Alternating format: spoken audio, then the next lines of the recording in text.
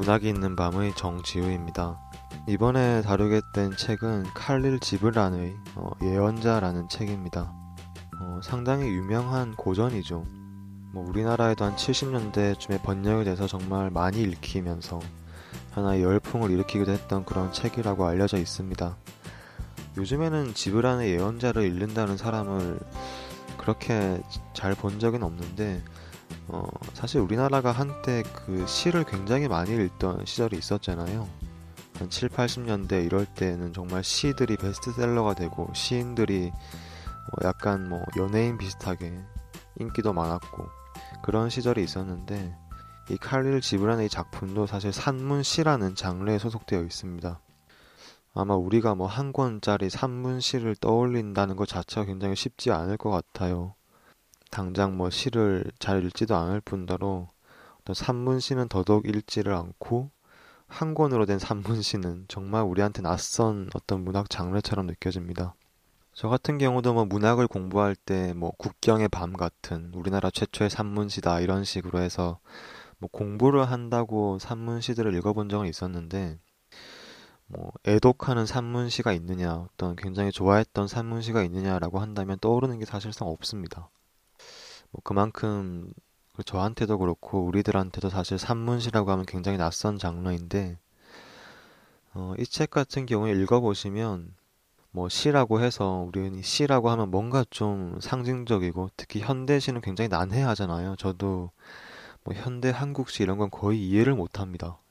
굉장히 난해하고 그런데 사실 이 책 같은 경우에는 좀 난해한 현대시라는 느낌은 사실 전혀 없고 오히려 약간 잠언집에 가깝습니다. 흔히 이제 니체의 자라투스트라는 이렇게 말했다랑도 많이 비교가 되는 책인데 이제 이 책에서 보면 알무스타파라는 주인공이 있습니다. 이 주인공이 이제 예언자죠. 이 사람이 오르펠레즈 사람들한테 하는 이야기들, 사랑에 대해서, 결혼에 대해서, 우정에 대해서 그런 다양한 이야기들을 이렇게 전하는 그런 내용입니다. 그래서 누구나 이제 읽으면서 사랑에 대해서 이 예언자가 하는 이야기를 들어보면 생각을 할 수 있고 특히 이제 예언자라는 제목에 걸맞게 이 책에서는 어떤 신에 대한 이야기가 많이 나옵니다. 그러니까 신이라고 해서 어떤 흔히 오해하듯이 하늘 위에 살고 있는 그런 신에 대한 이야기가 아니고 뭐랄까요, 이 세계 전체로서의 신 혹은 이 자연 전체로서의 신 그리고 내 삶 그 자체로서의 신 어떤 무한한 우주 전체로서의 그러한 신의 이끔에 대해서 이야기를 많이 하고 있고 그렇게 보면 이제 20세기 이후에 좀 널리 퍼지고 있는 뉴에이지적인 신앙관 같은 것이 있죠. 그런 것들과도 좀 잘 부합하는 그런 책이라고 볼 수 있습니다. 사실 예전 같은 경우에는 신이 있다고 했을 때 하늘에 사는 신이 구름 위에 사는 신이 기우제를 드리면 비도 내려주고 아니면 하늘 위에서 번개를 떨어뜨려서 벌을 준다거나 천재지변을 이제 신과 동일시한다거나 그런 식으로 해서 어떤 신이라는 존재가 진짜 저 위에 살고 있는 어떤 인격적인 존재로 많이 생각을 했었죠. 반면에 이제 현대에 이르게 되면 소위 이제 신앙이라는 것도 좀 세계적으로 많은 변화가 있게 됩니다. 이건 사실 이제 그 이전부터 근대 이후에 소위 이제 아우구스티누스라고 하면 중세 사람이지만 어떤 근대적 내면을 선취한 어떤 신학자 내진 철학자라고 이야기가 되거든요. 그랬을 때 그 사람의 핵심은 내면의 신을 발견했다는 겁니다. 저기 바깥에 존재하는 신이 아니고 나의 내면에 있는 신, 나의 내면으로 통하는 그러니까 신에게 이르는 길이 나의 내면에 그 통로가 있다는 거죠.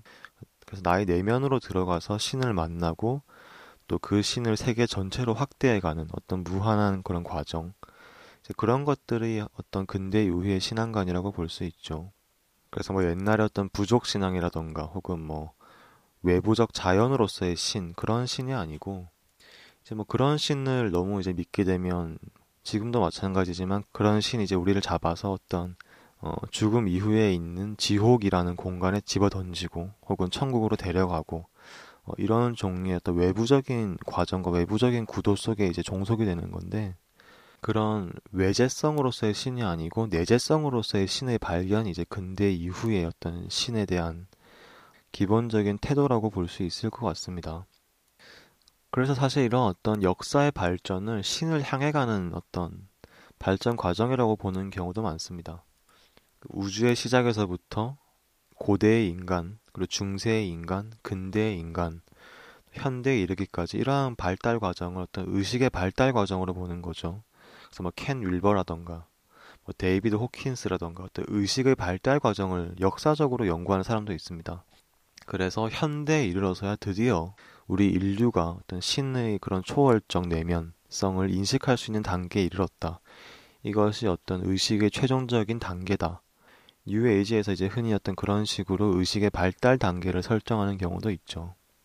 칼릴 지브란의 이러한 책도 사실 그렇게 보면 이제 그런 관점에서 보면 어떤 의식의 발달 과정에서 굉장히 부합하는 내면의 성숙과 세계 전체를 인식하는 어떤 초월적 신으로서 무한한 사랑으로서 인식하는 그러한 단계에 도달한 작품이라고 우리가 흔히 이야기를 하곤 합니다. 그래서 이 예언자라는 책에 이것은 20세기판 혹은 현대판 성경이다 이런 명칭을 붙여주기도 하는 거죠. 그래서 책을 읽다 보면 사실 우리가 흔히 오해하고 있는 어떤 기독교의 그런 고전적인 느낌은 전혀 들지 않습니다. 그러니까 흔히 이제 중세 기독교라고 하면 기본적으로 죽음을 토대로 둔 신앙관을 가지고 있다고 할 수 있죠. 뭐 최후의 심판을 기다리고 있고 어떤 이 세계가 아닌 내세를 믿는 그것이 이제 중세 기독교잖아요.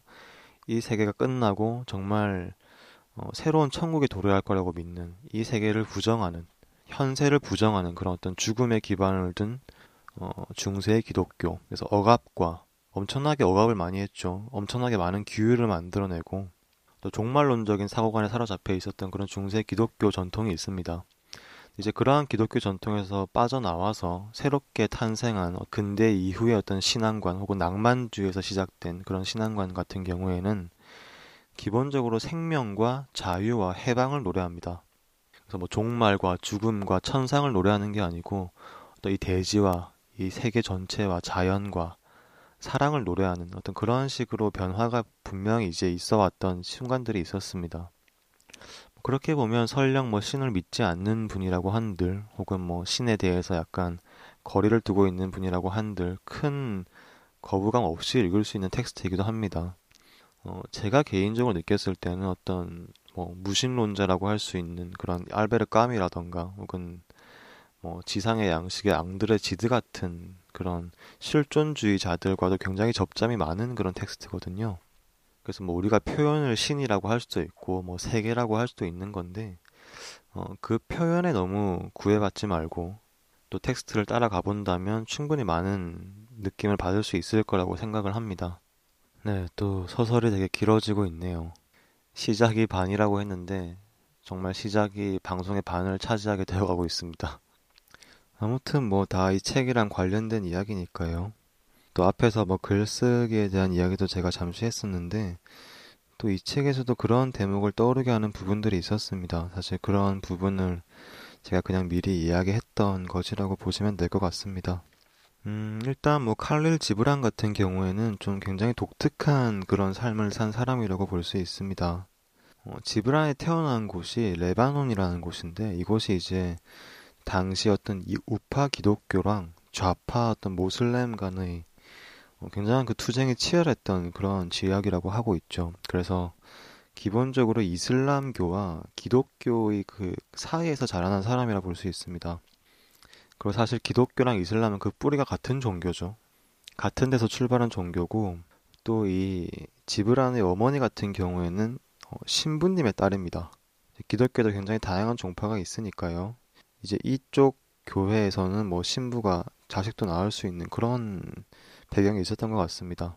그래서 정말 그 지극정성인 어떤 기독교인의 어머니 밑에 자라면서 또 그런 이슬람 세계와 기독교 세계를 항상 같이 보면서 자라다가 뭐 기본적으로는 화가였죠. 화가로 살면서 여행도 많이 하고 그렇게 살다가 나중에 미국으로 이민을 가는데 가족의 대부분이 죽습니다. 어머니를 포함해서. 그래서 이제 뉴욕에서 혼자 그 어떤 뉴욕의 도시에서 이제 글을 쓴 것이 예언자라는 책인데 참 독특하죠. 그 미국의 어떤 당대의 최첨단 도시에서 이 책을 보면 정말 그 어떤 향수적인 느낌이 납니다. 바다가 있고 어떤 시골 같은 데서 예언자가 어떤 고대의 세계에서 복음을 전파하는데 그 복음 자체는 굉장히 20세기적인 복음을 전파를 하고 있는 겁니다. 생명과 해방과 자유의 노래를 하고 있는 거죠. 그래서 뭐 기본적으로 어떤 성서를 볼 때도 성서 자체를 해방의 관점에서 보는 경우가 굉장히 많습니다. 그러니까 뭐 구약의 출애굽 자체가 이집트를 탈출하는 거잖아요. 이집트로부터 억압당해 있던 그 백성들이 해방되어 가는 과정이고, 신약 성서 같은 데서도 예수도 항상 너희들을 해방하러 왔다 이런 식으로 얘기를 하고 있죠. 그래서 이제 기독교에서 말하는 소위 말하는 어떤 구원, 해방, 어떤 뭐 영접이라던가 영성의 개발 이런 것들이 사실은 해방과 굉장히 깊은 관련을 맺고 있다고 보는 경우도 많습니다. 그래서 뭐 어떤 신실한 기독교인들, 그러니까 뭐 예수천국 불신지옥하는 그런 분들이 아니고 뭐 되게 진실로 어쨌든 간에 어떤 신앙생활을 하고 있다는 분들을 보면 어, 그런 얘기를 많이 하죠. 내가 신을 알고 나서 정말 자유로워졌다라고, 뭔가 마음이 해방되고 마음이 구원받았다 이런 식의 얘기를 하는 경우들이 꽤 많습니다. 어쨌든 뭐 사랑과 자유의 한 가지 방식이라고 볼 수 있는 거죠, 신앙이라는 것이. 이제 물론 반대로 어떤 그러한 뭐 신이나 어떤 흔히 이제 만들어진 신이라고 하죠. 어떤 그런 신의 관념에서부터 벗어나는 것, 기존의 뭐 신을 죽이는 것, 니체가 그런 얘기도 하죠. 그런 것으로부터 벗어나는 것을 진정한 자유라고 보는 경우도 있습니다. 이게 자유에도 다양한 함의가 있는 거죠. 그래서 뭐 니체 같은 경우에는 오히려 진정한 강자의 자유 이런 이야기도 많이 합니다. 욕망을 승인하고 강자로서의 욕망과 투쟁을 승인하는 또 그런 종류의 자유인이 있을 수도 있죠. 뭐 초인 같은. 반대로 그런 강자로서의 어떤 욕망을 승인하는 자유가 아니라 어떤 용서하고 사랑하는, 그래서 해방이 되는 그런 식의 자유도 분명히 있을 겁니다. 우리가 어떤 것이 더 진정한 자유라 믿을 것인가, 그것은 개인의 선택에 달려 있겠죠. 내가 선하게 사랑하면서 용서하면서 인내하면서 자유롭게 살 것인가, 아니면 내 안에 수많은 욕망들을 승인하고 어떤 투쟁을 하면서 정말 내 안의 잠재성을 최대한 끌어올릴 수 있는 그런 뭐랄까요, 어떤 하나의 용사 같은 그런 자유를 나에게 승인할 것인가. 어떤 다양한 방식들이 있을 것이고, 또 어떻게 보면 그 두 가지 자유도 크게 다르지 않을 수도 있고, 우리가 어떤 그런 문제들은 다양한 방식으로 생각할 수 있을 겁니다. 다만 저 같은 경우에는 자유라고 했을 때 그 자유가 내가 하고 싶은 것을 마음대로 다 하는 그런 종류의 자유, 어떤 종류의 방종, 전 그런 게 자유라고 생각하지는 않습니다.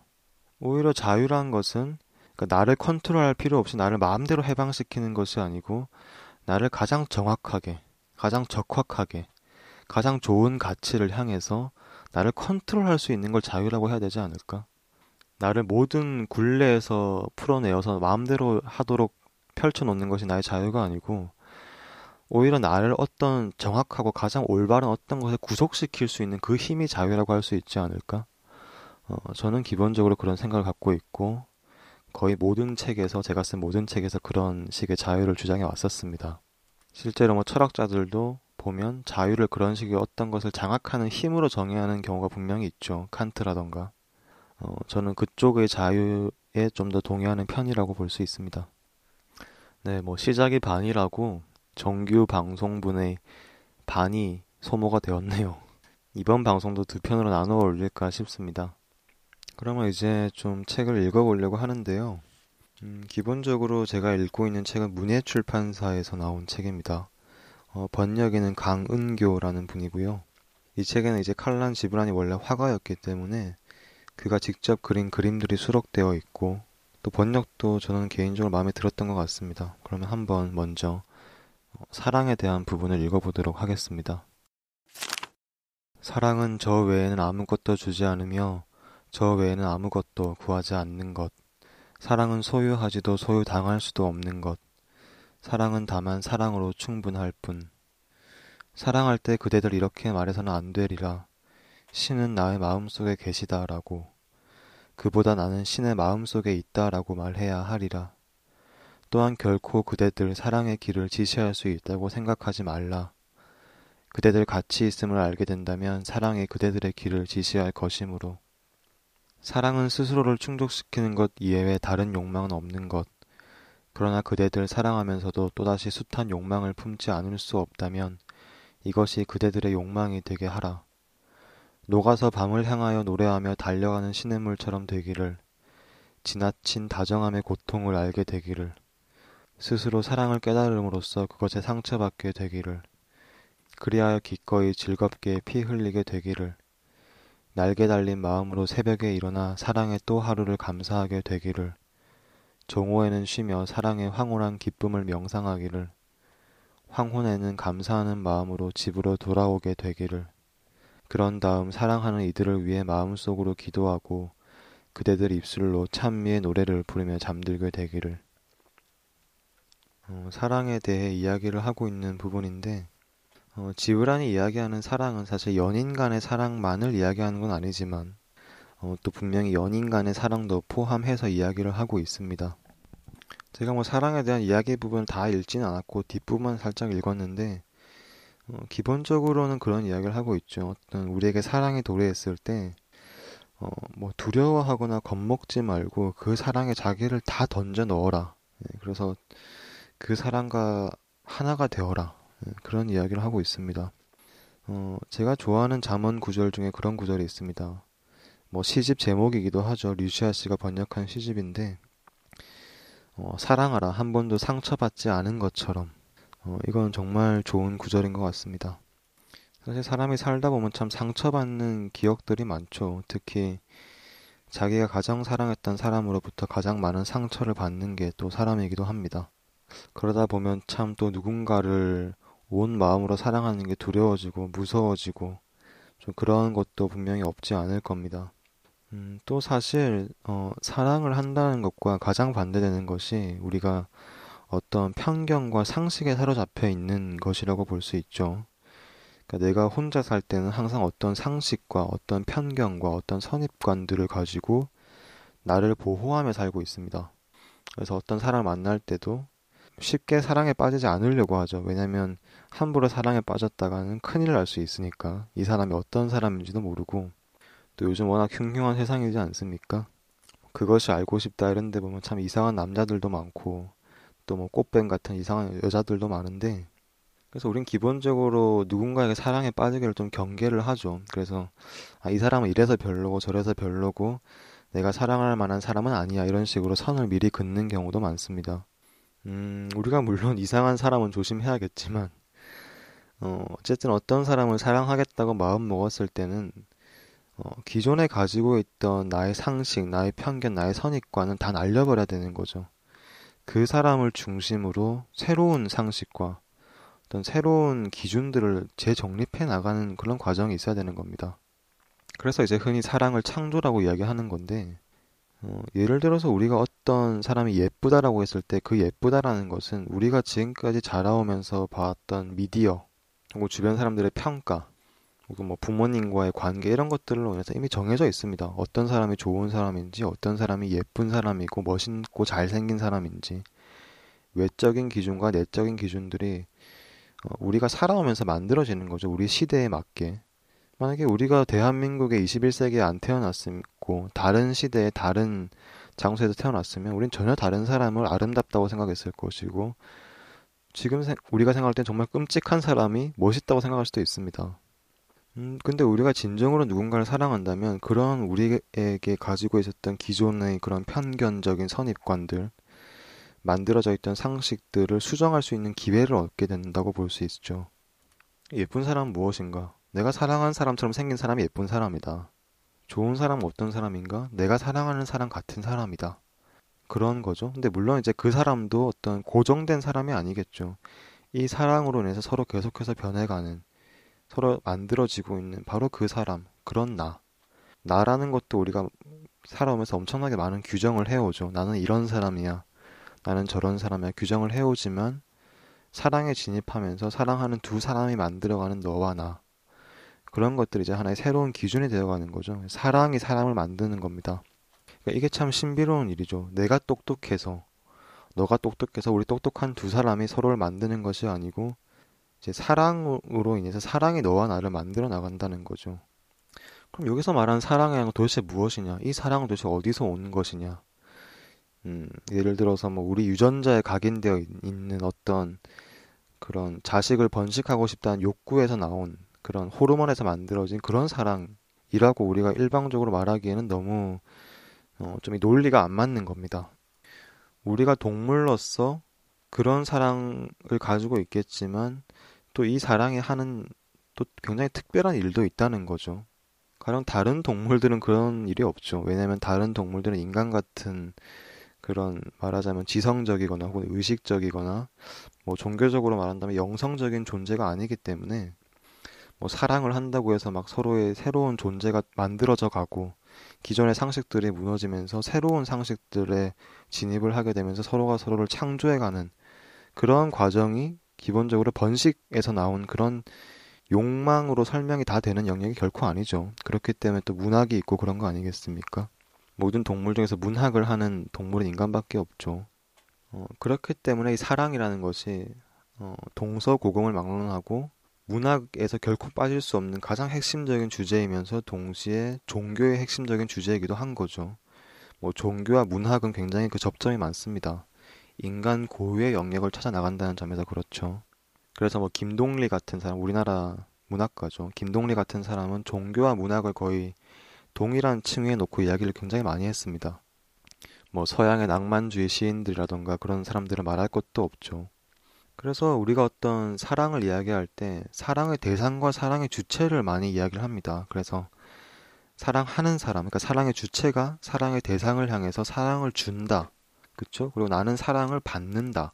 이런 이야기를 많이 하죠. 그러니까 사랑이라는 어떤 것을 사랑의 주체가 사랑을 대상에게 주고 또 그 주체가 또 사랑의 대상에게 사랑을 주고 사랑을 받고 이런 말을 흔히 많이 쓰는데 제가 느낄 때는 이게 말이 안 되는 것 같습니다. 사랑을 주고 사랑을 받고 이런 게 가능한가? 뭐 선물을 줄 수 있겠죠. 혹은 뭐그 사람을 꼬시기 위해서 뭐 다양한 어떤 좋은 일들을 해줄 수 있겠죠. 근데 이것을 사랑을 준다 받는다라는 개념으로 들어가면 좀 이상해지는 겁니다. 그래서 오히려 지브란이 말하는 것처럼 우리가 막 사랑을 막 주고받고 이러는 것이 아니고 사랑 속으로 걸어 들어간다는 것, 사랑 안으로 들어간다는 것. 여기서 이제 그것이 어떤 신의 마음 속으로 들어가는 것이라고 이야기를 하고 있죠. 사랑을 주고받는 것이 아니고 둘이 같이 사랑 안으로 그냥 걸어 들어가는 겁니다. 그 사랑 안에서 뭘 하는 거죠. 그 사랑 안에서 그냥 그 사랑을 믿고 그 사랑 안에서 뭔가 그 사랑이 나를 만들도록 놓아두는 겁니다. 그러니까 이것이 사랑 안으로 들어가니까 그 사랑을 하는 두 사람에게 서로가 구속되는 것처럼 보이지만 사실 사랑을 소유하는 것도 소유당하는 것도 아니라고 이야기를 하고 있죠. 그러니까 이것은 구속이 아니라 어떻게 보면 해방인 겁니다. 그러니까 사랑 안으로 들어감으로써 사랑에 구속되는 게 아니고 그 사랑 안에 있는 그 상태가 하나의 해방이고 하나의 자유라는 겁니다. 이러한 관점. 참 우리가 기억할 만한 관점입니다. 그러니까 자유와 소속이 반대 개념이 아니고 자유와 소속이 하나의 동일 개념이라는 거죠. 그러니까 이거를 뭐 신이라고 말하든 사랑이라고 말하든 상관없을 것 같습니다. 그러니까 신이든 사랑이든 그것이 나를 만들도록 내버려 두는 겁니다. 흔히 이제 뭐 신이 나를 사용하도록 내버려 두는 거죠. 마찬가지로 두 사람이 사랑을 하게 되었을 때 그대들 스스로가 사랑의 길을 지시할 수 있다고 생각하지 말라고 이야기를 하고 있죠. 왜냐하면 사랑이 그대들의 길을 지시하고 그대들을 이끌 것이기 때문에. 그리고 참 그 뒤에 그런 얘기도 합니다. 그 사랑이 너희들에게 반드시 상처를 줄 것이고 그 지나친 다정함이 너에게 고통을 알게 해줄 것이다. 그런 이야기를 합니다. 사실 사랑하는 두 사람은 굉장히 연약해지죠. 서로에게. 서로의 말 한마디도 참 쉽게 상처를 받고 서로의 생각 하나, 표정 하나, 말투 하나, 어떤 기분에도 영향을 굉장히 많이 받는 상태가 됩니다. 그 다정함의 고통을 너희들이 알게 되겠지만 기꺼이 즐겁게 피 흘리게 될 것이다. 이야기를 하죠. 이제 사실 사랑을 할 때 참 사랑하는 두 사람 사이에 많은 문제가 있을 수 있겠죠. 우리가 이 현실에 살아가면서 또 사랑을 한다는 것은 때때로 참 많은 분야를 느끼게 될 때가 많습니다. 뭐 가장 흔하게는 결혼이라는 문제가 있을 수도 있고 그 외에도 우리가 뭐 돈을 벌면서 이 현실에 적응해서 살아야 되는 측면이 분명히 있고 우리 삶에서 또 한편으로는 사랑하는 사람과 정말 조건 없는 그런 사랑을 서로 나누는 그런 영역이 이렇게 어느 정도 따로 별개로 존재한다는 느낌이 들 때도 많죠. 근데 어쨌든 참 사랑하는 두 사람이 있을 때 그 두 사람의 문제에서 많은 경우에 참 뭐랄까요? 그 자신들이 속해 있는 그 사랑을 믿지 못해서 두 사람 사이에서 문제가 생기는 경우가 많은 것 같습니다. 그러니까 뭐 흔히 싸울 때 이런 거잖아요. 너가 그러고도 나를 사랑한다고 할 수 있느냐? 혹은 너는 나를 사랑하지 않는 것 같아. 그래서 더 이상 이 관계는 유지를 못 하겠어. 그러니까 항상 그 상호성이 있습니다. 누가 일방적으로 이 사람을 더 이상 사랑하지 않는다 이런 문제가 아니고 이 관계의 문제가 진척되다 보면 저 사람이 나를 사랑하지 않는 것 같으니까 나도 저 사람을 사랑하지 않는 것 같고 나도 저 사람을 사랑하지 않으니까 저 사람도 나를 사랑하지 않는 것 같고 그런 상호성이 있는 것 같아요. 그러니까 일방통행이 아닌 겁니다. 저 사람이 날 일방적으로 더 이상 사랑하지 않아서 우리 관계는 더 이상 안 돼. 혹은 내가 저 사람에 대한 사랑이 끝났기 때문에 이 사랑도 끝이야. 이런 것이 아니고 뭔가 계속 미묘하게 어떤 서로의 짐작과 추측과 비약들 속에서 막 어떤 생각들이 오가다 보면 이게 흩어지면서 삐져나가게 되는 약간 그런 식의 결과가 많이 일어나는 것 같습니다. 사실 그래서 해결책이라고 할 수 있을까요? 사실 뭐 근본적인 사랑의 태도가 있다면 정말 철두철미하게 사랑하는 동안은 그 사랑을 믿는 것 그것이 참 중요한 일인 것 같습니다. 저 사람이 나를 사랑한다고 믿는 것뿐만 아니고 나도 저 사람을 사랑한다고 그 두 가지를 확실하게 믿는 것 그래서 사랑 속에 들어가 있는 것 두 사람이 계속 그럴 수만 있다면 사실 흔하게 일어나는 많은 문제들은 없을 수 있다고 생각을 해요. 물론 그 사랑과는 별개로 어떤 현실적인 문제들이 개입을 하면서 또 그 사랑에 개입하는 그런 외부적인 문제들이 생길 수는 있겠지만 적어도 두 사람의 사랑에서 봤을 때 막 내 자존감이 무너지는 순간들이 있을 수도 있고 어떤 내가 이 사람에게 어떤 면들을 보여주는 게 무서울 수도 있고 뭐이 사람이 혹시 나를 사랑하지 않을까 혹은 사랑하고 있지 않을까 걱정되는 면들이 있고 그런 면들을 좀 극복을 하고 믿는 거죠. 이 사람은 나를 정말 사랑하구나. 나를 사랑할 거구나. 나도 이 사람을 정말 사랑할 거구나. 사랑하는구나. 이 사람의 어떤 모습들을 봐더라도 혹은 어떤 일들이 일어나도 이 사람을 사랑할 거구나. 그런 걸 서로 믿을 수 있다면 소통에 있어서 사실 많은 문제들은 해결되는 것 같기도 합니다. 근데 참 그게 믿기가 쉽지 않죠. 너와 내가 같은 사랑 속에 공고하게 들어있다라고 믿기가 정말 쉽지 않습니다. 왜냐면 참 인간은 불안한 존재이기도 하고 참 연약한 존재이기도 해서 또 특히 사랑 안에 있으면 혼자서 많은 상처를 받기 때문에 그 믿음을 유지한다는 게 쉽지 않지만 그 믿음만 유지할 수 있다면 우리가 좀 사랑과 믿음의 새로운 단계를 느끼거나 그 속으로 진입할 수 있을 것 같다는 생각이 듭니다. 방송을 듣는 분들 중에서도 사랑하는 분들이 많으실 텐데 단순히 뭐 너는 나의 여자친구고 너는 난 남자친구니까 되게 습관적으로 너는 나를 좋아하고 나는 너를 좋아해야 돼 그런 관계야 우리는 그래서 뭐 커플링을 만들고 우리는 그렇게 구석되어 있는 관계야 그렇게 믿는 것이 아니고 뭐랄까요 정말 바닥까지 내가 이 사람에게 사랑받고 있고 정말 바닥까지 내가 이 사람을 사랑하고 있다는 그 어떤 존재의 새로운 단계? 존재의 좀 다른 층위로 진입할 수 있다면 좀 그 관계는 좀 다르긴 다를 겁니다. 그리고 어쩌면 우리가 뭐 또 그렇게 사랑에 실패한다고 하더라도 이 다음 사람에게는 혹은 이 다음 사람에게도 또 그렇게 사랑할 수만 있다면 좀 삶이 많이 다를 것 같습니다.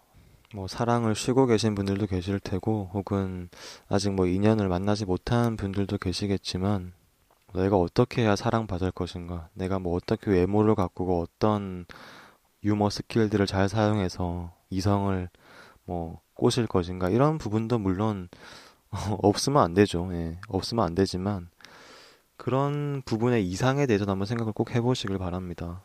내가 정말 누구를 사랑할 수 있는 것, 또 내가 정말 누구로부터 사랑받을 수 있는 것, 이것은 사실 능력이라고 볼 수 있죠. 뭐 이런 얘기들은 제가 방송에서 몇 번 했던 것 같습니다. 이게 제가 되게 이게 나쁜 버릇인지 모르겠는데 지금 또 첫 부분만 읽었는데 거의 방송의 상당수가 지나갔죠. 이게 지금 데자부가 느껴지는 게 한두 번이 아닌 것 같습니다. 사실 저는 좀 글을 쓸 때도 서설이 길어가지고 서설을 많이 쳐냅니다. 쓰고 나서.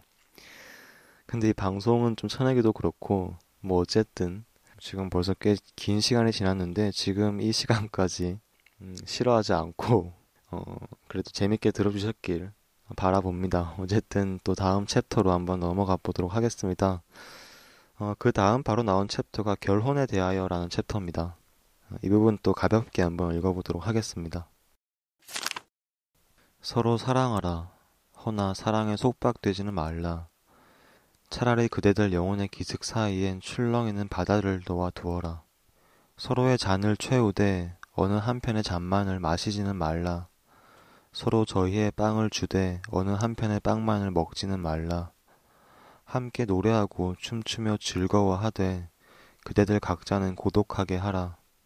비록 하나의 음악을 울릴지라도 저마다 외로운 기타 줄들처럼. 서로 가슴을 주라. 허나 간직하지는 말라. 오직 삶의 손길만이 그대들의 가슴을 간직할 수 있다. 함께 서 있으라. 허나 너무 가까이 서 있지는 말라. 사원의 기둥들도 서로 떨어져 서 있는 것을. 참나무와 사이프러스 나무도 서로의 그늘 속에서는 자랄 수 없다. 앞에서 이야기한 사랑 이야기의 연장선이라고 볼 수 있습니다. 그러니까 서로 사랑하라. 그러나 사랑에 속박되지는 말라라고 이야기를 하고 있죠.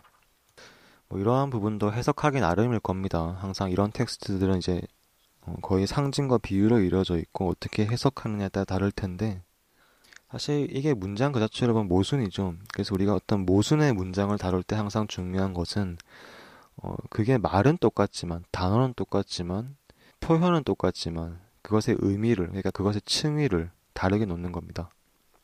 서로 사랑하라라고 한 것은 우리가 앞에서 봤듯이 어떤 두 사람이 서로 사랑 안에 들어가 있어라라는 얘기겠죠. 근데 동시에 사랑에 속박되지 말라라고 하는 것은 그 다음에 나오는 문장을 참고할 수 있는 건데 그대들 영혼이 이렇게 두 사람의 영혼이 있으면 그 사이에는 출렁이는 바다를 놓아두어라고 이야기하고 있죠. 그러니까 사랑이라는 것은 기본적으로 두 사람의 유동성을 전제로 하는 겁니다. 두 사람이 계속해서 어떤 변해가고 어떤 액체처럼 그 사랑 속에서 출렁여야 되는 것이지 사랑이라는 개념, 어떤 사랑이라는 관념, 사랑이라는 어떤 그런 구석에 속박되지 말라는 거죠. 근데 이게 참 무서운 일입니다. 예를 들어서 두 사람이 처음에 연애를 하기 시작하면 많은 경우에 두 사람의 구속을 만들기 시작을 하죠. 프사에 두 사람의 사진을 걸어 놓는다거나 커플링을 끼고 다닌다거나 서로가 서로에 대한 구석을 기꺼이 수용을 하면서 많은 규정들을 막 만들어 나갑니다. 물론 그것 자체가 나쁜 건 아닐 수 있죠. 그것 자체가 나쁘다기보다는 근데 사랑이라는 것을 그런 쪽으로 착각을 하다가 정작 중요할 수 있는 두 사람의 어떤 관계 유동성의 측면을 놓쳐버리는 겁니다. 그래서 기본적으로 어떤 진흙 같아야 되는 사람들 두 사람이 약간 돌멩이처럼 되어버리는 거죠. 고정되고 박제된 연인 관계가 되어버릴 수 있다는 겁니다. 그러면 이제 이 사람을 끊임없이 알아가고자 하는 그런 태도, 이 사람의 말에 끊임없이 귀를 기울이고 이 사람의 내면에 그리고 또 나의 내면에 계속해서 귀를 기울이면서 매일 새롭게 시작하는 하루 속에서 서로를 새롭게 발견해 나가는 그런 어떤 유동성, 그런 새로움의 과정 자체가 사라져 버리고 두 사람의 어떤 그런 관계 속에서 고정되어 버릴 수 있는 그런 위험성, 그런 것에 대해서 이야기하는 것 같습니다. 그래서 참 인상적인 구절이 나오는데 서로가 서로의 잔을 채워주라고 하죠. 그런데 어느 한편의 잔을 마시지는 마라 이렇게 하고 있습니다. 그러니까 나에게도 잔이 있고 상대방에도 잔이 있으면 순서는 좀 다를 수 있을 것 같아요. 예를 들어 내가 먼저 그 사람의 잔을 채워주는 겁니다. 그러면 다른 한쪽도 내 잔을 채워줄 수 있겠죠. 근데 채워준 잔을 섣불리 한쪽이 다 마셔버리면 다른 한쪽에만 잔이 차 있는 거잖아요. 그럼 이게 약간 또 사랑에 뭔가의 저울이 기울기 시작하는 겁니다.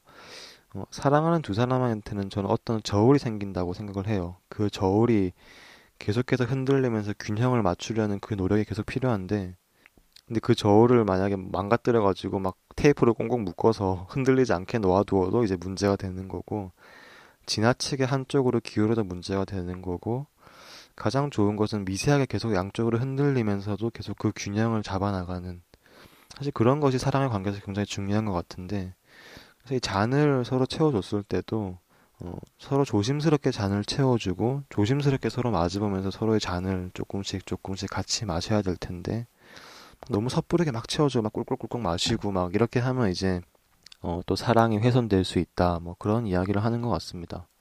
비유적인 이야기를 저도 비유적으로 하고 있네요. 뭐 이걸 뭐 약간 직설적으로 이야기하면 그런 거겠죠. 서로 두 사람이 사랑을 하는데 뭐 한 사람만 너무 섣부르게 앞서가거나 아니면 너무 혼자서 막 뭘 막 한다거나 뭐 그러지 말라라는 거죠. 계속 서로의 마음에 귀를 기울이면서 어떤 그 서로의 가는 피아노줄 내지는 그 전화줄 같은 그 선을 잘 유지해가라 예민하게 뭐 그런 이야기처럼 들립니다. 그리고 서로에게 가슴을 주되 어떤 마음을 주되 그 마음을 간직하지는 말라고 이야기를 하죠. 오직 삶의 손길만이 그대들의 가슴을 간직할 수 있다라고 이야기합니다.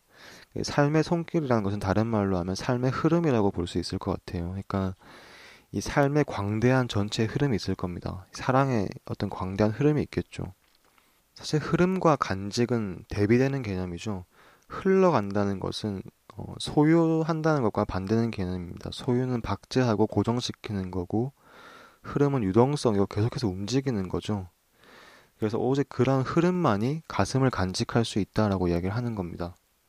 이 챕터는 이제 결혼에 대한 챕터였는데 이제 우리나라에서 흔히 결혼 생활이라고 하면 기본적으로 가부장제에 종속된 결혼 생활이죠. 그래서 뭐 남편이 일을 하고 어머니는 가정을 위해 자기의 삶을 헌신을 하는 물론 이제 아버지도 거의 뭐 헌신을 한다고 봐야겠죠. 뭐 미생 같은 데 보면 알겠지만 아버지의 헌신도 분명히 있습니다.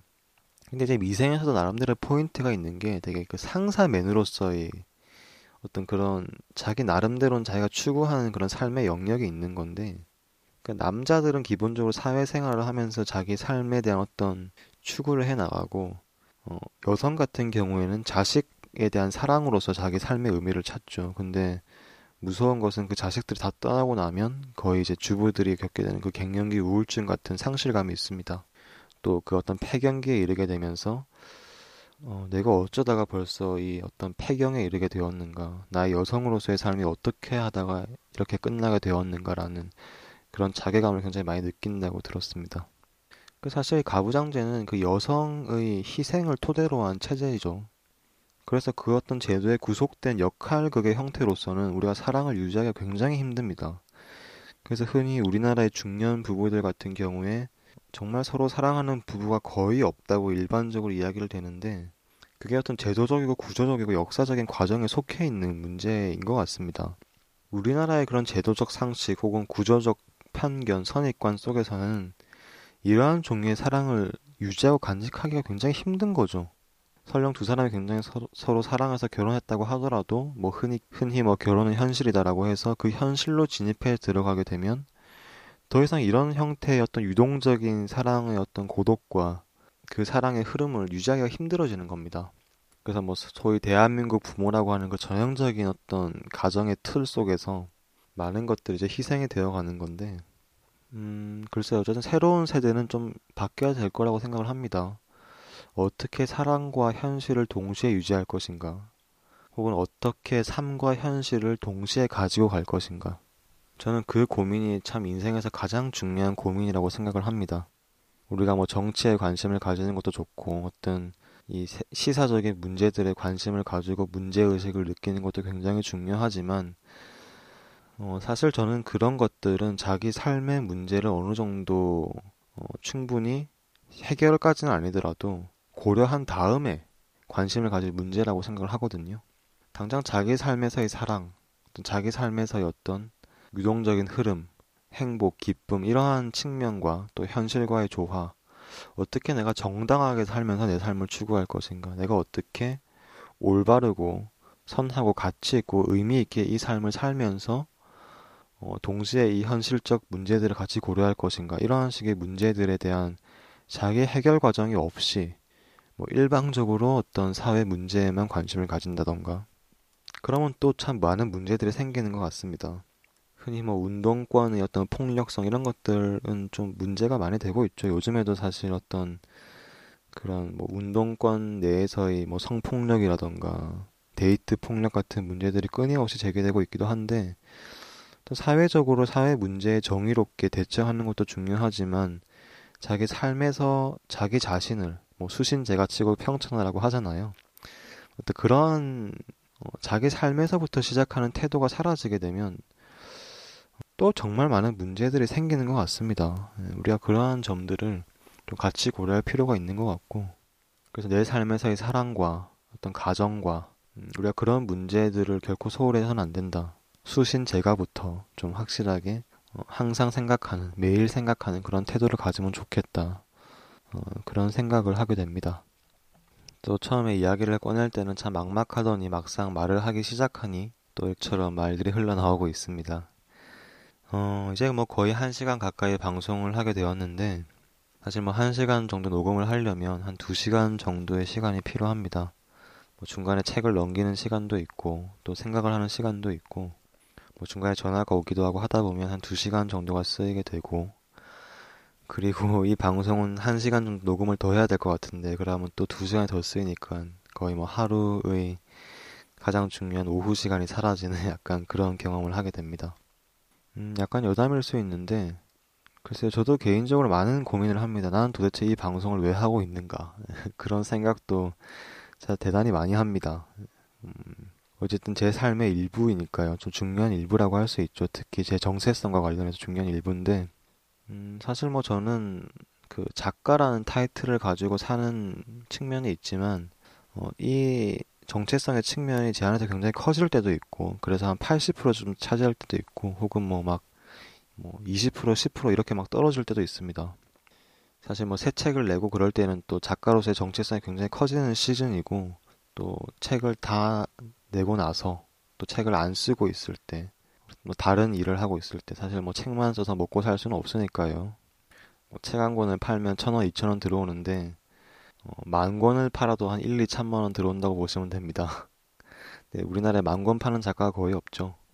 뭐 설령 10,000권을 판다 하더라도 뭐 일반 대기업 사업만큼 벌려면 1년에 책을 한두 권씩 계속 써야 되는데 그게 쉬운 일이 아니죠. 그래서 저도 뭐 작가로서만 사는 건 아니고 어떤 삶을 유지하기 위한, 현실을 유지하기 위한 다양한 방안들을 계속 찾아 나가고 있는데, 이렇게 방송을 하는 건 사실은 어떤 그런 방안에 속하는 건 아니죠. 제 작가로서의 정체성에 속해 있는 영역입니다. 분명히 어떤 그런 면도 있겠죠. 예를 들어서 방송을 뭐 꾸준히 뭐 3년, 4년 계속 유지하다 보면 어느 정도 인지도가 생기게 되고 청취자 수가 늘어나니까 그러면 작가로서의 인지도가 생기게 되는 것이고, 그러면 뭐 책을 냈을 때 제 책을 찾아보는 분들도 많아지게 되는 그러한 측면이 분명히 있을 겁니다. 근데 제가 생각할 때 그렇게 큰 측면은 아닙니다. 예. 이거 팟캐스트 10년 하는 것보다 사실 공중파 한번 나가서 이야기하는 게 훨씬 더 효과가 좋고, 또 뭐 청취하시는 분들도 막 그렇게 열심히 애청하는 분들, 뭐 그러니까 소위 뭐 팬심을 가지고 애청하는 분들은 사실 되게 소수인 것 같고, 대부분은 이제 그냥 또 지나가는 라디오처럼 듣는 분들 대부분이신 것 같고, 그래서 사실 뭐 방송을 한다고 책 판매량이 늘어나고 이런 것도 거의 없는 것 같습니다. 예. 거의 뭐 방송을 하기 전이나 후나 뭐 어떤 그런 쪽에 연관성도 별로 없는 것 같기도 하고, 어쨌든 그럼에도 불구하고 제가 이제 당분간은 좀 책 쓰는 일을 약간 줄이면서 좀 다른 쪽 일들을 해볼 생각이기도 한데, 그동안 제가 방송마저 하지 않는다면 이 작가로서 제가 가지고 있는 제 안에서의 비중이 굉장히 줄어들 것 같습니다. 그래서 뭐 문학을 읽고 글을 쓰고 글을 만지고 이런 식의 쪽의 정체성을 좀 유지하고 싶은 면에서 이런 방송을 어쨌든 간에 계속 유지하고 싶은 마음이 있는 것이 있고, 그런 식의 어떤 제 자신의 관점, 저 자신에게 필요한 관점에서의 방송이라는 것이 한 절반 정도 이유가 되는 것 같습니다. 그 이유만 가지고 유지하기엔 사실 되게 노력도 많이 들고 시간도 많이 드는 그런 일인데, 그래서 나름대로는 제가 이 일을 한다는 것이 좀 제가 지금까지 공부했던 것, 제가 지금까지 쌓아왔던 것들, 혼자 많이 생각하고 많이 써왔던 그러한 것들을 좀 많은 분들과 같이 나눈다는 느낌, 공유한다는 느낌. 그래서 어쨌든 어떤 사람에게 혹은 이 세상에 조금이라도 보탬이 된다는 또 그런 느낌이 없이는 이것을 참 유지하기가 쉽지가 않습니다. 사실 인간은 다 의미를 추구하는 동물이기 때문에 어쨌든 자기 스스로 그걸 자기 합리화라고 하던 자기 의미를 부여를 해야 그 일을 할 수 있는 것 같아요. 그러니까 돈이 안 되는 일에 한해서 예. 돈이 되면 무슨 일도 할 수 있겠죠. 뭐 학원 강사도 할 수 있을 것이고 할 수 있을 텐데, 이건 돈 되는 일이 아니기 때문에 이 일을 하려면 스스로도 의미 부여를 해야 되는데, 특히 저 같은 경우에는 무언가를 좀 비판을 많이 하는 편이잖아요. 세상에 어떤 문제가 있는 것에 대해서 비판을 함으로써 이 세상에 기여한다는 느낌도 분명히 드는 것이 있고, 물론 동시에 제 목소리를 내는 것에서 온 어떤 제 자아 정체성, 자존감에 미친 영향도 분명히 있죠. 그 두 가지 측면이 다 있는 것 같습니다. 근데 요즘에는 어쨌든 좀 좋은 쪽으로 자기 합리화를 하려고 하는 면도 있는 것 같아요. 어쨌든 적지 않은 분들께서 시간을 내서 이 방송을 듣고 있다는 것은 이 방송이 그분들에게 어쨌든 조금이라도 좋은 영향을 미친다는 증거인 것 같기도 하고, 또 참 많은 분들이 뭐 댓글을 달아주거나 저한테 이메일을 보내주시기도 하는데, 음, 사실 사람들이 다들 무언가를 갈구하고 있죠. 그래서 교회에 가서 좋은 말씀을 들으려고 참 좋은 교회를 찾아다니는 분들도 있고, 혹은 뭐 철학 아카데미 같은 데 가서 어떤 강연을 듣는 분들도 있고, 또 뭐 라디오나 팟캐스트를 듣는 분들도 있고, 책을 읽는 분들도 있는데, 어쨌든 저도 책을 썼을 때 그 책의 처음 독자로 생각했던 건 제 동생이었습니다. 제 동생한테 들려주고 싶었던 이야기를 기본적으로 썼던 것이었고, 사실 당시에 제 주변 대학생들이라고 했을 때 대부분은 뭐 두 종류였던 것 같습니다. 하나는 어떤 정치적 그런 사안에 대한 깊은 관심을 가진 뭐 운동권 친구들, 아니면 어떤 세속적인 어떤 안위에만 관심이 있는, 그러니까 대기업 입사 이런 데만 관심이 있는 친구들. 근데 그 가운데서 좀 다른 삶을 추구하는 사람들을 응원하고 싶다는 느낌, 동시에 그것이 나 자신을 응원하는 것이기도 했었죠. 이제 그런 느낌을 가지고, 그런 추구를 가지고 이제 첫 책을 썼었던 거고, 방송하는 것도 마찬가지인 것 같습니다. 제가 하는 말들을 모든 사람이 좋아하진 않겠죠. 아마 많은 사람들이 별로 싫어할 겁니다. 좀 안 맞을 수도 있을 것이고. 근데 그럼에도 불구하고 저랑 맞는 사람들이 있는 거고, 제 말을 듣고 좋아하시는 분들이 있는 거고, 제 말을 듣고 어쨌든 좋은 영향을 받는 분들이 있다는 그 사실 때문에 이 또 방송을 유지해 간다는 것이 또 제 삶을 이끄는 하나의 행위가 되는 것 같습니다. 제가 이 이야기를 하는 이유는 완전한 여담은 아니고, 이제 다음에 읽을 챕터가 베품에 대하여라는 챕터입니다. 그러니까 제 나름대로는 이것도 하나의 베푸는 일처럼 저는 느끼는 겁니다. 여기에 보면 이제 그런 말이 있거든요. 가진 것은 조금밖에 없으나 전부를 베푸는 이들이 있다.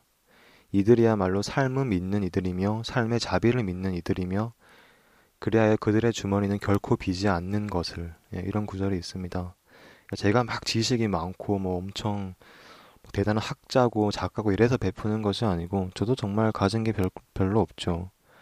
제가 말하는 게 답니다. 제가 아는 거, 제가 생각하는 거, 제가 여기 말하는 게 다인데, 그거라도 그냥 베푸는 그런 마음이 분명히 있습니다.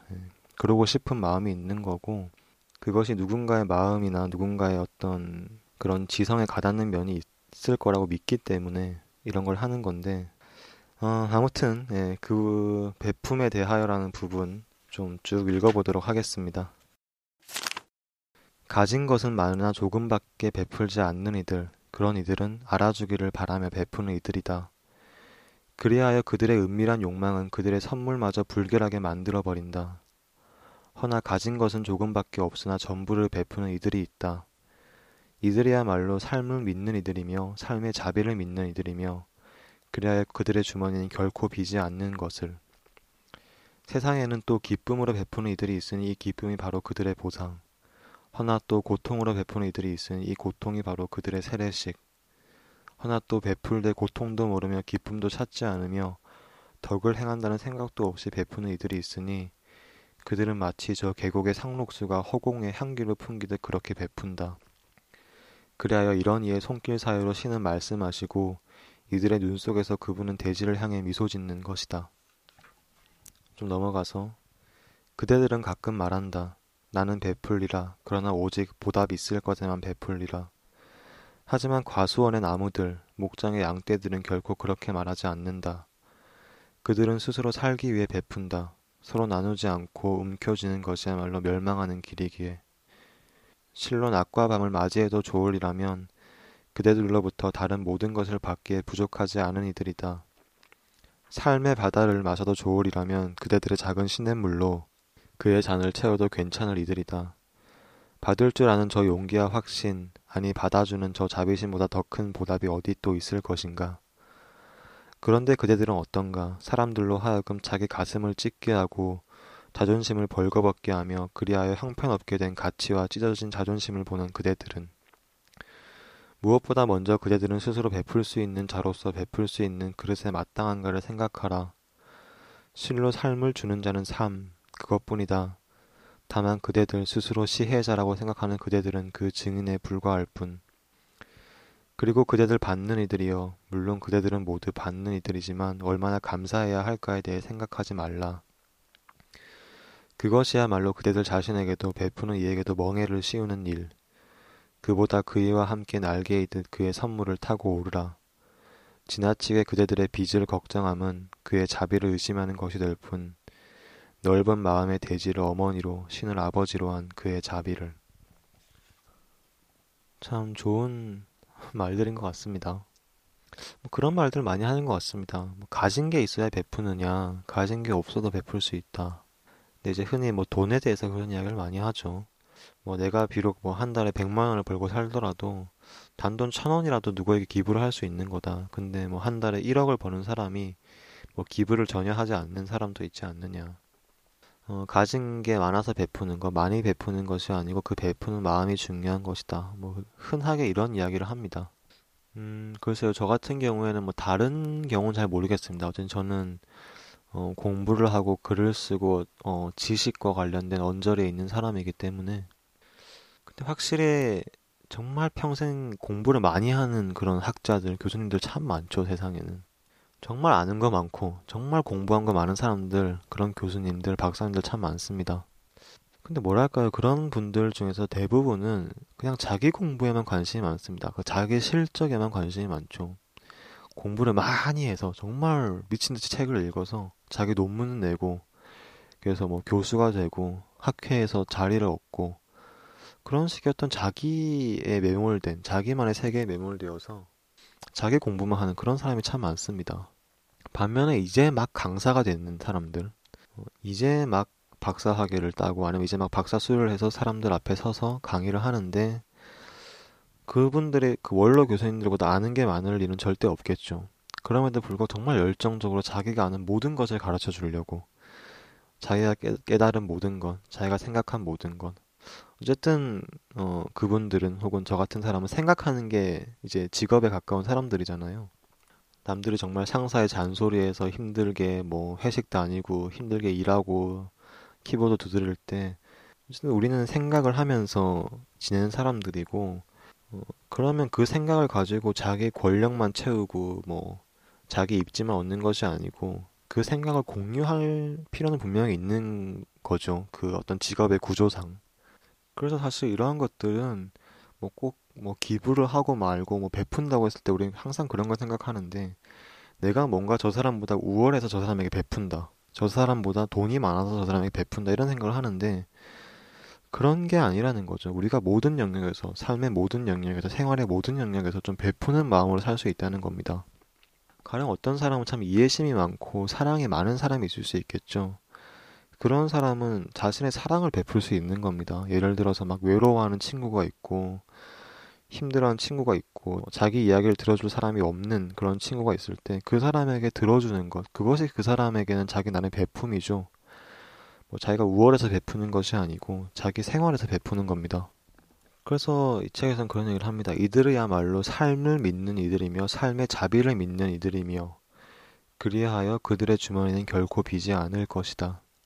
모르겠습니다. 저도 글을 쓰고 방송을 하고 이런 것이 개인의 명예와 개인의 어떤 풍요와 개인의 부를 추구하는 과정일 수도 있겠죠. 그런 과정이 전혀 없다고는 말하기 힘들 겁니다. 저도 당연히 책을 많이 팔아서 잘 먹고 잘 살고 싶고요.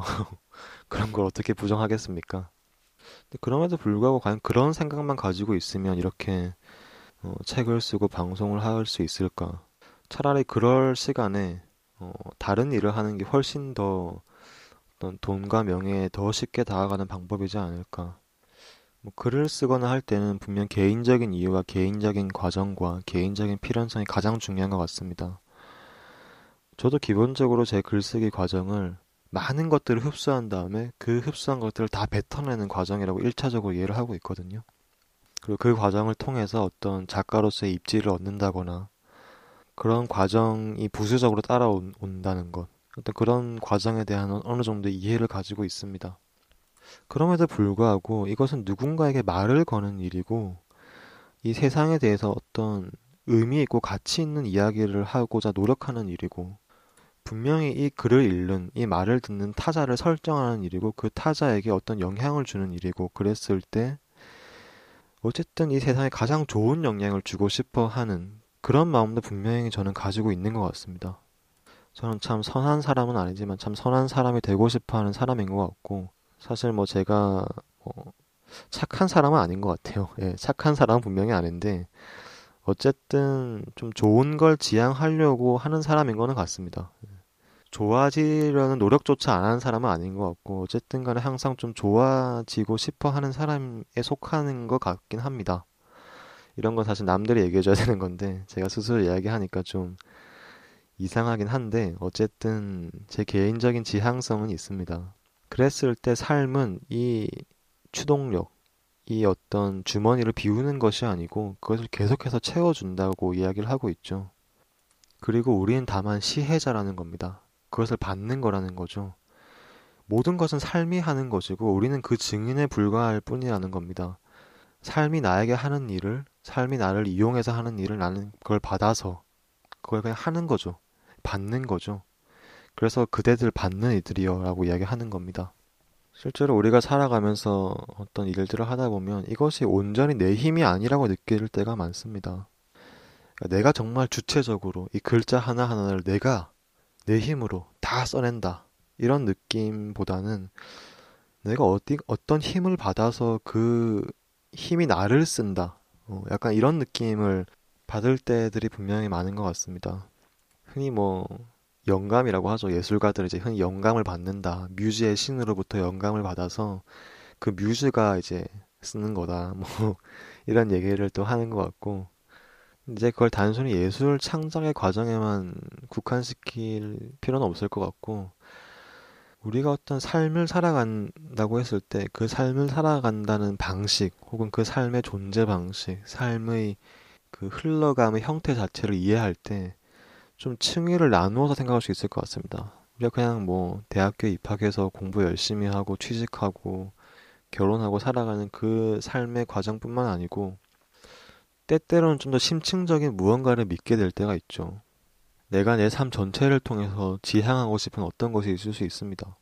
뭐 어떤 정의를 지향하고 싶을 수 있죠. 그런 사람들은 뭐 단순히 공부하고 뭐 그냥 시킨 대로 하는 것이 아니고 나중에 내가 뭐 인권 변호사가 되겠다. 그래서 인권 변호사가 되어서 정말 그 부당한 대우를 받는 이 법의 보호를 받지 못한 사람들을 위해 일할 수 있는 그날까지 정말 최선을 다해서 끝까지 자기를 끈질기게 끌고 나가는 그런 힘을 보다 좀 더 깊은 어떤 삶의 추구에서 수혈받을 수 있다는 거죠.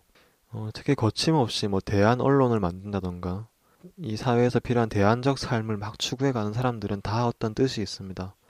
내가 이 세상에 좋은 영향을 미치겠다는 어떤 그런 확신. 그래서 내가 진실하고 정말 진정한 삶을 살면서 이 세상에도 좋은 영향을 미치겠다는 그 추구로부터 그 어떤 지향성으로부터 힘을 계속 받는 거죠. 그래서 남들에게 너무 구애받지 않고 자기만의 길을 걸어나갈 수 있는 그런 사람들, 신념을 가진 사람들, 그런 사람들에게 주는 삶의 어떤 힘이라는 것이 분명히 있는 것 같다는 생각을 저는 합니다. 사실 그런 힘이 없이 우리가 뭔가를 하기는 참 힘들죠. 그러니까 올바른 일을 하기가 정말 힘듭니다. 소위 뭐 자아리가 사람을 만든다 이런 얘기가 있죠. 우리가 어떤 자리에 오르게 되면 그 자리에 익숙해지게 됩니다. 그래서 권력 있는 자리에 오르게 되면 그냥 권력을 휘두르는 것에 익숙해지게 되죠. 자기 마음대로 해도 되고 이런 건데 그렇지 않고 권력 있는 자리에 올라서도 정말 청렴결백하게 정의를 추구하는 소수의 사람들이 있죠.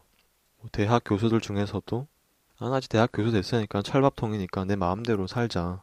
제자들 마음대로 굴리고 뭐 이렇게 사는 사람들도 있는 반면에 뭔가 끝까지 어떤 결코 뭐 명절 선물 이런 거 절대 안 받겠다. 혹은 내가 비록 대학 교직에 있지만 끊임없이 사회에 관심을 가지고 소통을 하고 더 좋은 세상을 위해 기여하는 사람이 되겠다. 그래서 그런 식의 신념을 가진 교수님들도 있는데 그러니까 그런 사람들에게는 뭔가 다른 힘이 수혈을 해준다는 겁니다. 그걸 이제 신념이라고 할 수도 있고 그 신념을 토대로 한 그 삶이 주는 힘인 거죠. 그러니까 그 삶의 존재 방식, 그 삶의 라이프 스타일, 삶 자체가 준 어떤 힘이라고 할 수 있는 겁니다. 그 사람은 그 삶의 힘을 받아서 자기의 신념을 실현해가는 그런 삶을 산다고 볼 수 있는 거죠. 그런 사람들이 분명히 있습니다. 안 그런 사람들을 제가 봤을 때는 더 많긴 한데 그냥 익숙한 대로 구조가 시키는 대로 체제가 시키는 대로 자기의 자리에 맞게 그냥 익숙하게 그냥 자기의 안위만을 추구하면서 자기 가족만 챙기면서 그렇게 편하게 살아가는 사람들도 있지만 뭔가 끊임없는 에너지를 가지고 끊임없는 신념을 가지고 정말 삶으로부터 무언가를 수혈받아서 그 에너지를 가지고 그 에너지를 대신 살아주는 그러니까 자기 삶을 자기가 살아주는 그 삶이라는 것은 어떤 정당한 삶 혹은 사랑이 넘치는 그런 삶 혹은 배품이 있는 삶 그런 삶을 실현하는 하나의 증인으로 사는 사람들이 분명히 존재합니다. 그런 사람들 참 존경스럽죠. 뭐 인권 변호사라든가 뭐 자원봉사자라든가 혹은 뭐 어떤 수녀님이라든가 참 떠올릴 수 있는 사람들이 꽤 있는데 그들을 정의하는 것은 그들의 삶 그 자체라는 겁니다. 그리고 아마도 신을 믿는 사람들은 그 힘을 주는 존재를 자기 삶이라고 하지 않고 자기의 신이라고 부르는 것 같아요. 그리고 자기의 신과 맺는 각자의 방식들이 있죠.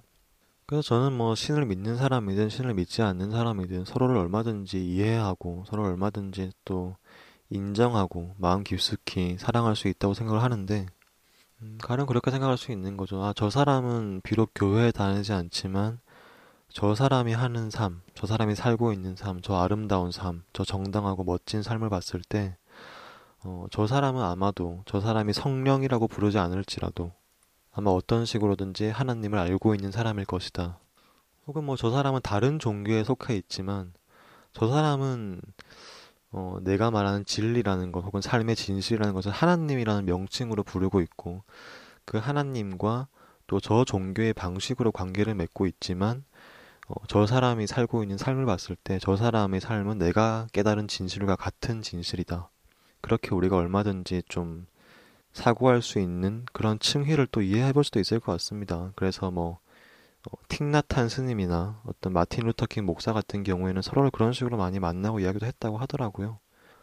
실제로 그 기독교의 어떤 굉장히 성인의 경지에 이르는 목사님들 혹은 수도사들 혹은 신부님들 같은 경우에는 다른 종교의 뭐 스님들이라던가 혹은 어떤 굉장히 정당한 삶을 살고자 하는 무신론자들과도 정말 긴밀한 관계를 맺는 그런 역사적 사례가 많았습니다. 어떤 1차원적인 존재의 단계를 좀 초월해 있는 사람들이죠. 어떻게 보면 이 책에서 말하는 그런 어떤 신 혹은 세계, 삶의 그런 단계를 느끼고 있는 사람들일 수 있습니다. 그 단계에 사는 사람들일 수 있다는 거죠. 제가 이 책에서 이야기하고 싶었던 챕터가 한 10개 이상, 20개 가까이 있었던 것 같은데 지금 3챕터를 했죠. 그리고 슬슬 일부를 마무리 지어야 되는 그런 시간이 왔습니다. 사랑과 삶에 대해서 또 한번 생각하는 시간 가져보시길 바랍니다. 긴 시간 같이 들어주셔서 감사하고요. 문학이 있는 밤의 정지우였습니다.